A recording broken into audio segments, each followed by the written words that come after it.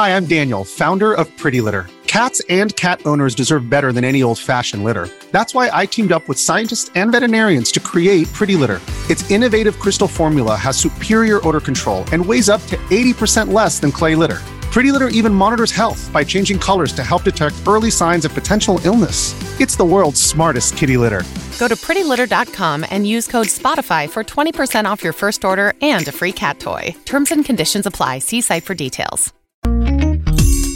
From KYW News Radio 103.9 FM, this is Bridging Philly, connecting our communities on the issues that matter to you. Presented by Gift of Life Donor Program. Organ donors save lives. Hello, I'm Raquel Williams. Welcome to Bridging Philly.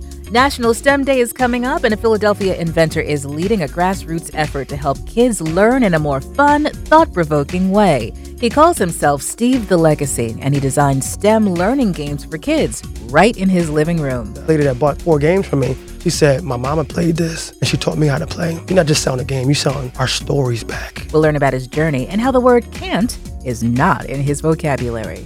Charity Howard searches the city to bring you inspiring stories of interesting people. What's this book about? The children's book is Jackie Joyner-Kersee running for the goal, but the most important thing is connecting kids to dream. All that and more on Bridging Philly. This is Bridging Philly from KYW News Radio 103.9 FM. Steve Stotts, also known as Steve the Legacy, is a local Black inventor and author and so-called limiting belief specialist. We'll find out exactly what that is in a moment. He helps entrepreneurs and students connect their beliefs with their skill set by using research-based mental strategies. Now, Steve creates STEM-inspired games, which were recently accredited by STEM.org. The games are colorful, they're bright, they're engaging, and he builds all of the games and ships them out right from his house.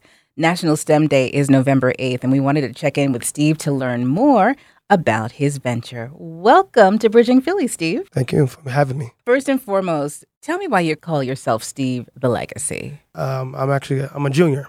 Okay. My dad, my late father, he passed away when I was 17. And I think at that time, basketball was the thing that kept us close. So after he passed away, I didn't play ball anymore. I wanted to find a way to continue to have a piece of him with me and everything I do. So one day, I know God just told me, like, Steve the Legacy. And I said, you know what? I like that. I'm going to run with that. Steve the Legacy. Okay. Now, what is a limited belief specialist? Limited belief specialist is something I recently created. And the reason why I created that was because the fact is most people, they have the potential to actually do the impossible, but a lot of them don't have the belief system strong enough to carry it through. And that's the biggest challenge, right? So what I do is I try to extract the challenges that are blocking them, right?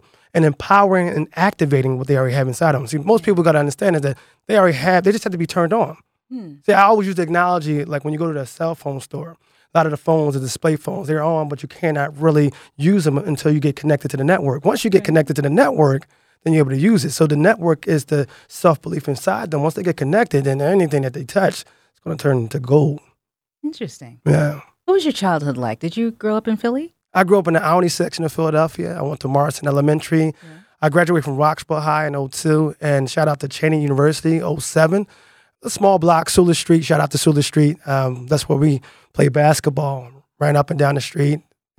Kids was out there. I mean, something about kids playing and laughter gets me very excited. You know, the kids outside playing and all that laughter is not something we see as often as we used to see when we were growing up. I mean, kids used to be outside, digging in the dirt, discovering things, questioning things, but I don't see that too much. Yeah. I know technology is a great thing. Yes. But, I'd love to see more kids become a little bit more curious and explore more.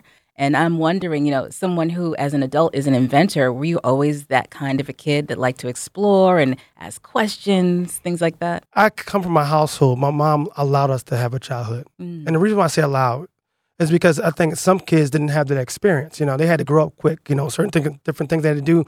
And, you have a short span for that childhood, so to take advantage of it. And, the weird part, when I think about it, is a short span with a childhood, but we always tap back into it as adulthood throughout our whole life. I think my mom gave us the gift of freedom. And And what we did was we was able to explore. I was inventing since I was 12. Steve Urkel was my role model at the time, watching Family Matters. That's the first time I understood it. He always kept on saying patent pending. When I was a kid, I didn't know what that was. And I used to always say patent pending. And this is another thing they used to have at school. They don't have anymore like that. But they used to have a science fair, invention fair. Yes. And I won first prize and best of school and city and all that good stuff. But I didn't have the money. I didn't have the end all and be all about how to take it to the next level. And that's when I got discouraged for like 20 years. And then that one aha moment came about a few years back. Let's talk about that. Yeah. Maybe we can kind of combine this with this. I wanted to ask you what inspired you to start creating STEM games for kids. And is that aha moment somewhere in there? The aha moment came in February of this year. My mom sent me a picture of her teaching my daughter Layla how to play the game of jacks. A moment in my head said, how you can take it to the next level. Yeah. So when I get a question like that in my head, I cannot rest until I see it come true. So when I saw the ending, I had to work my way back to the beginning. How am I going to make it be what it is? So my daughter named it Cubics because it reminds her of the Rubik's Cube. So I said, oh, okay, I like that name. All right, well, how am I going to do it? So I kept asking myself questions. I got a whiteboard in my living room. I asked questions, look at bullets and things like that, and came up with the game in less than like 2 months. And then all of a sudden, I said, I need to have a tournament. Oh, wow. And I'm like to myself, tournament? You just created this game. No, we're going to have a tournament. Don't know where, but it's going to happen. And that dream came true a few months later at Barnes & Noble. Oh, wow. Yeah, and our first annual tournament was this past July. Okay. And I lost. And Mickey, my girlfriend, she beat me on one of the segments, you know. But the kids had a great time. That's good. For it to be the first game tournament in a major retailer like Barnes & Noble, I think that was a great idea. So what I encourage people to do, don't limit their belief in, because I was going to have it at a park. But they said, no, think something bigger. And then sometimes you can get to that point and somebody's like, maybe not right now. No. The time is always right when the idea is hot and the emotion is strong.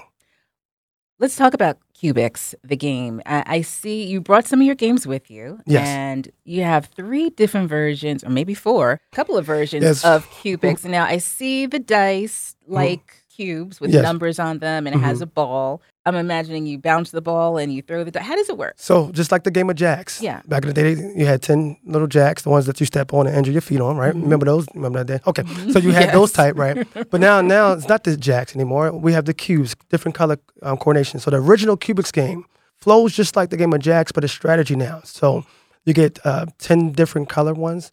The black is worth 3 points. The red is worth 2. The rest is worth 1. Each round you have 13 points to get. In 10 rounds, the person with the most points wins that game. So you do first round is onesies, second round is twosies, so that's 2s at a time. Third round, 3 at a time, 4, all the way up to 10. You said this is the original. That's the original Cubics. Which one is that? So this one is Cubics Fractions that I just invented 3 days ago. And, wow. And this is Cubics Word that was invented about 5 days ago. What I tell people is that when you have the mastery of finding out how to do it the first time, then the second and third time will come easier because you already know the concept. It's just a matter of you got to find a strategy. Now it's the thing of connecting that with the market and getting into retail, and that's where the whole goal is now. So for Cubics, when kids play Cubics, what muscle exactly are they exercising? So it's developing, and they call it, it's a cute little word called dexterity, right? Hand and eye coordination motion, right? This is the thing that most of the kids in the early 90s and even before in the 70s used to be able to obtain that from the different games that we played. Yes. But here's the downfall now. Everything is tablet infused. Everything is cell phone infused. So the only thing that's really getting a workout is the thumbs and the index finger. Other than that, you're not building that connection. What I like about Cubics is the timing. You got to know how high you got to drop the ball or bounce the ball. You got to have the strategy, which one you're going to pick up. Second one, which you're going to pick up. Strategy of the combinations of numbers, because now we're going into math now. Says I'm picking up now. I got to know the answer while I'm picking up. Or you lose that turn. Same with words. The Cubics word is interesting.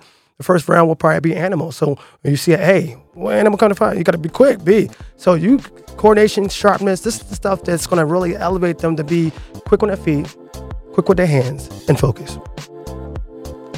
Bridging Philly continues in a moment.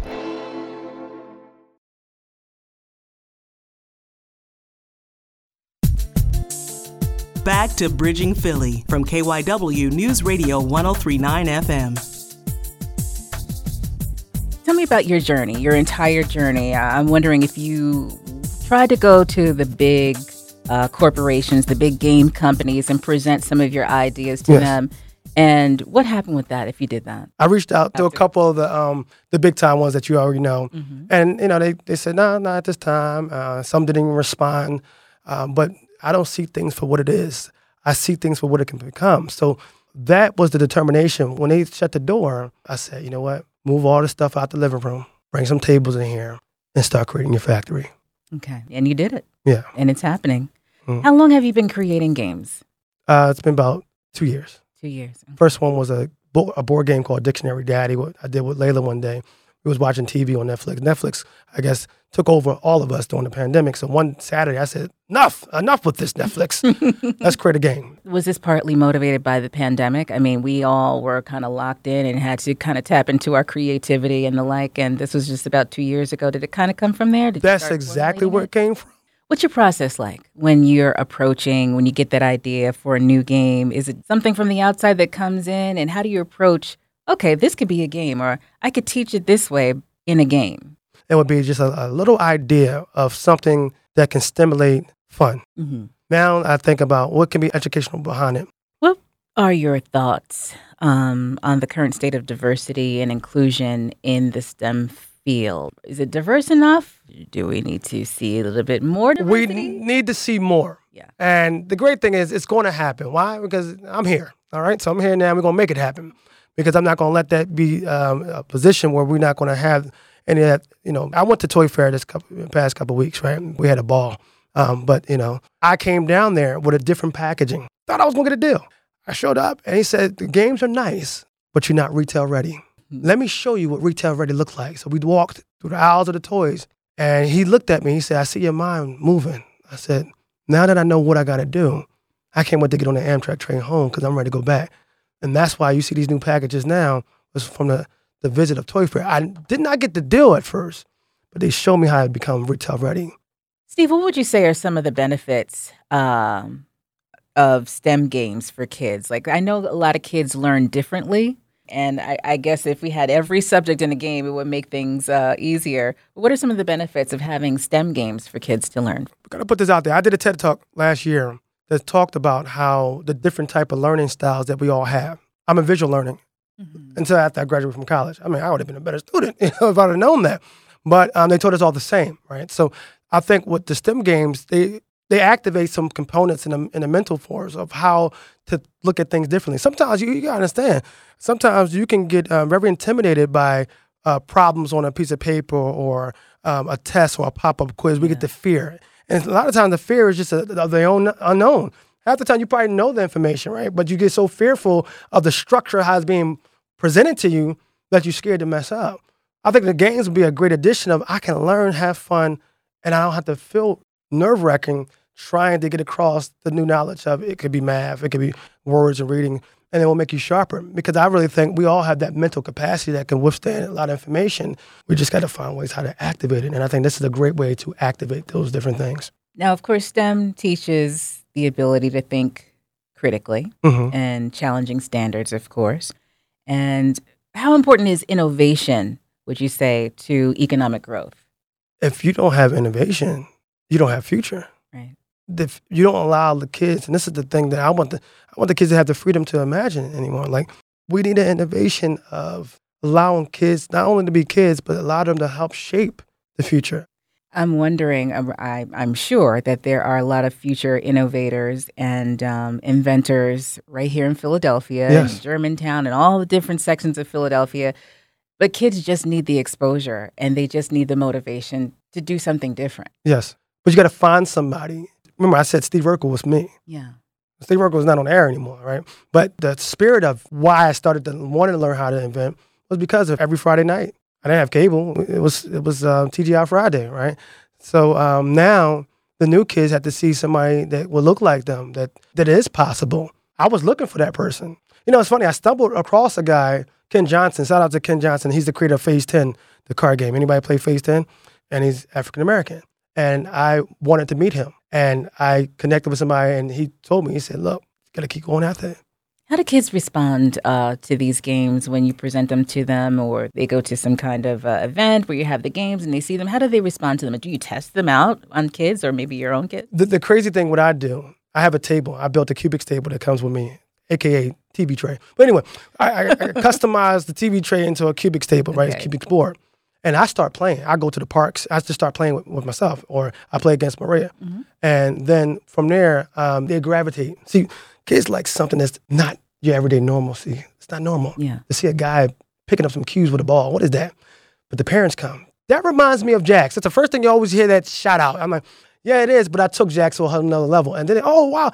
And that's how they talk. And then the kids and the parents, you see, they're trying to teach them. So now, the recent event that I was at Lovett Library, shout out to Lovett Library, we came to an event, a community affair, and I loved it. The older lady that bought 4 games from me, she said, my mama played this, and she taught me how to play. You're not just selling a game, you're selling our stories back. I said, I didn't think about that. She's like, yeah, because now I think about it. I think about the times that I spent with my mom and how she played. I haven't seen this in a long time. Let me get 3 of them. I said, oh, thank you very much. And I just thought about it. It's not just the game itself. It's the relationship that you're going to tell the story. The kid can have with their parents, and the parents can have with their parents. You know, this thing is an ongoing thing because it's bringing back. That's why the best thing to do is find something that's successful and find a way to make it better. Just tweak it. Yeah. That's what I think life is all about, tweaking. So what would you say to the next group of young Black innovators, those with ideas and they're creatives and they want to bring something to the table, but of course there are challenges out there. How should they stay encouraged? In the words of Will Smith from The Pursuit of Happiness, and this is the part when he was talking to Jaden at the playground, Will is leaning against the gate and he's telling Jaden, little Jaden, saying, some people will say that you can't do something only because the fact is they can't do it themselves. Don't let nobody stop you, period. And there's a period behind it. Don't let nobody tell you that you can't do anything. So no matter what somebody said that you can't do it. The best revenge that you have of anybody saying what you can't do is success. Awesome. Steve, your story is very inspiring, and love the games, and continued success to you, Steve. Thank you. Legacy. Our very own inventor right here in Philadelphia. You're very motivating. Thank you. Bridging Philly continues in a moment.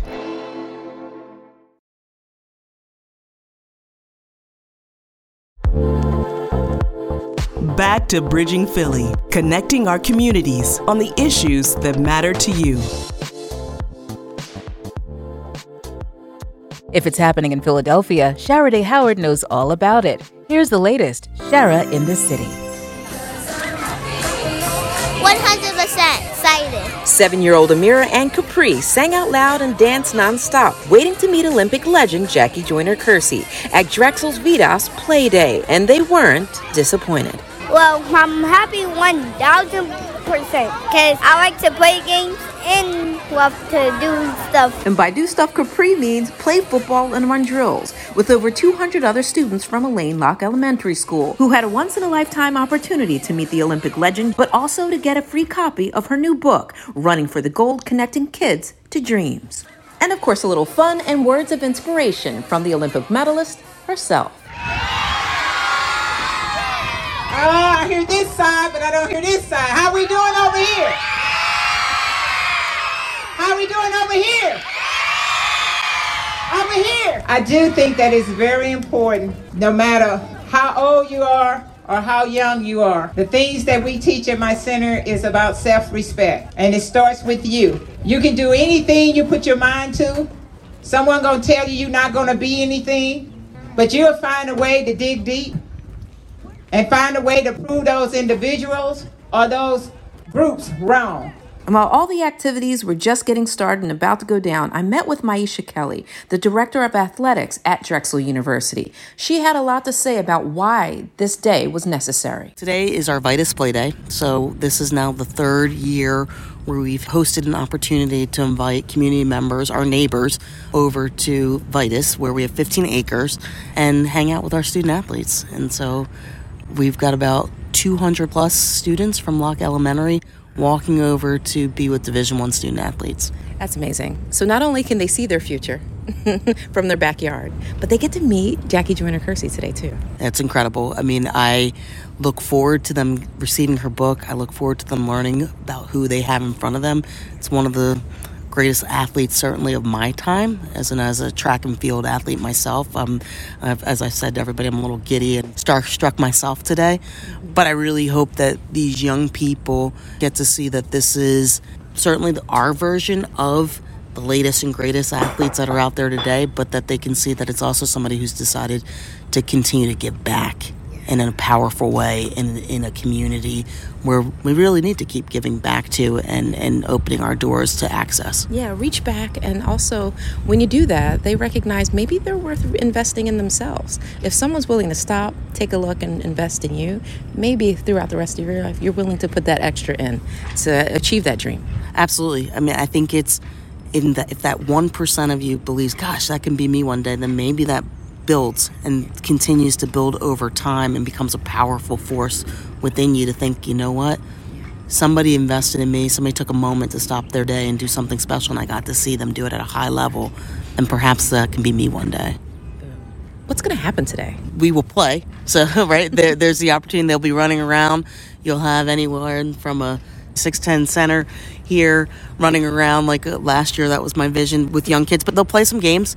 It'll be a physical education class, but amped up a few decimals. And again, there'll be about 300 between our student athletes and the students at Locke that will just be hanging out and getting to interface and have a really good time. You know, this is an extension of who we want to continue to be as a university and a department, where we follow the lead of our president, who wants to be the most civically engaged institution in the country. And we want to grow people.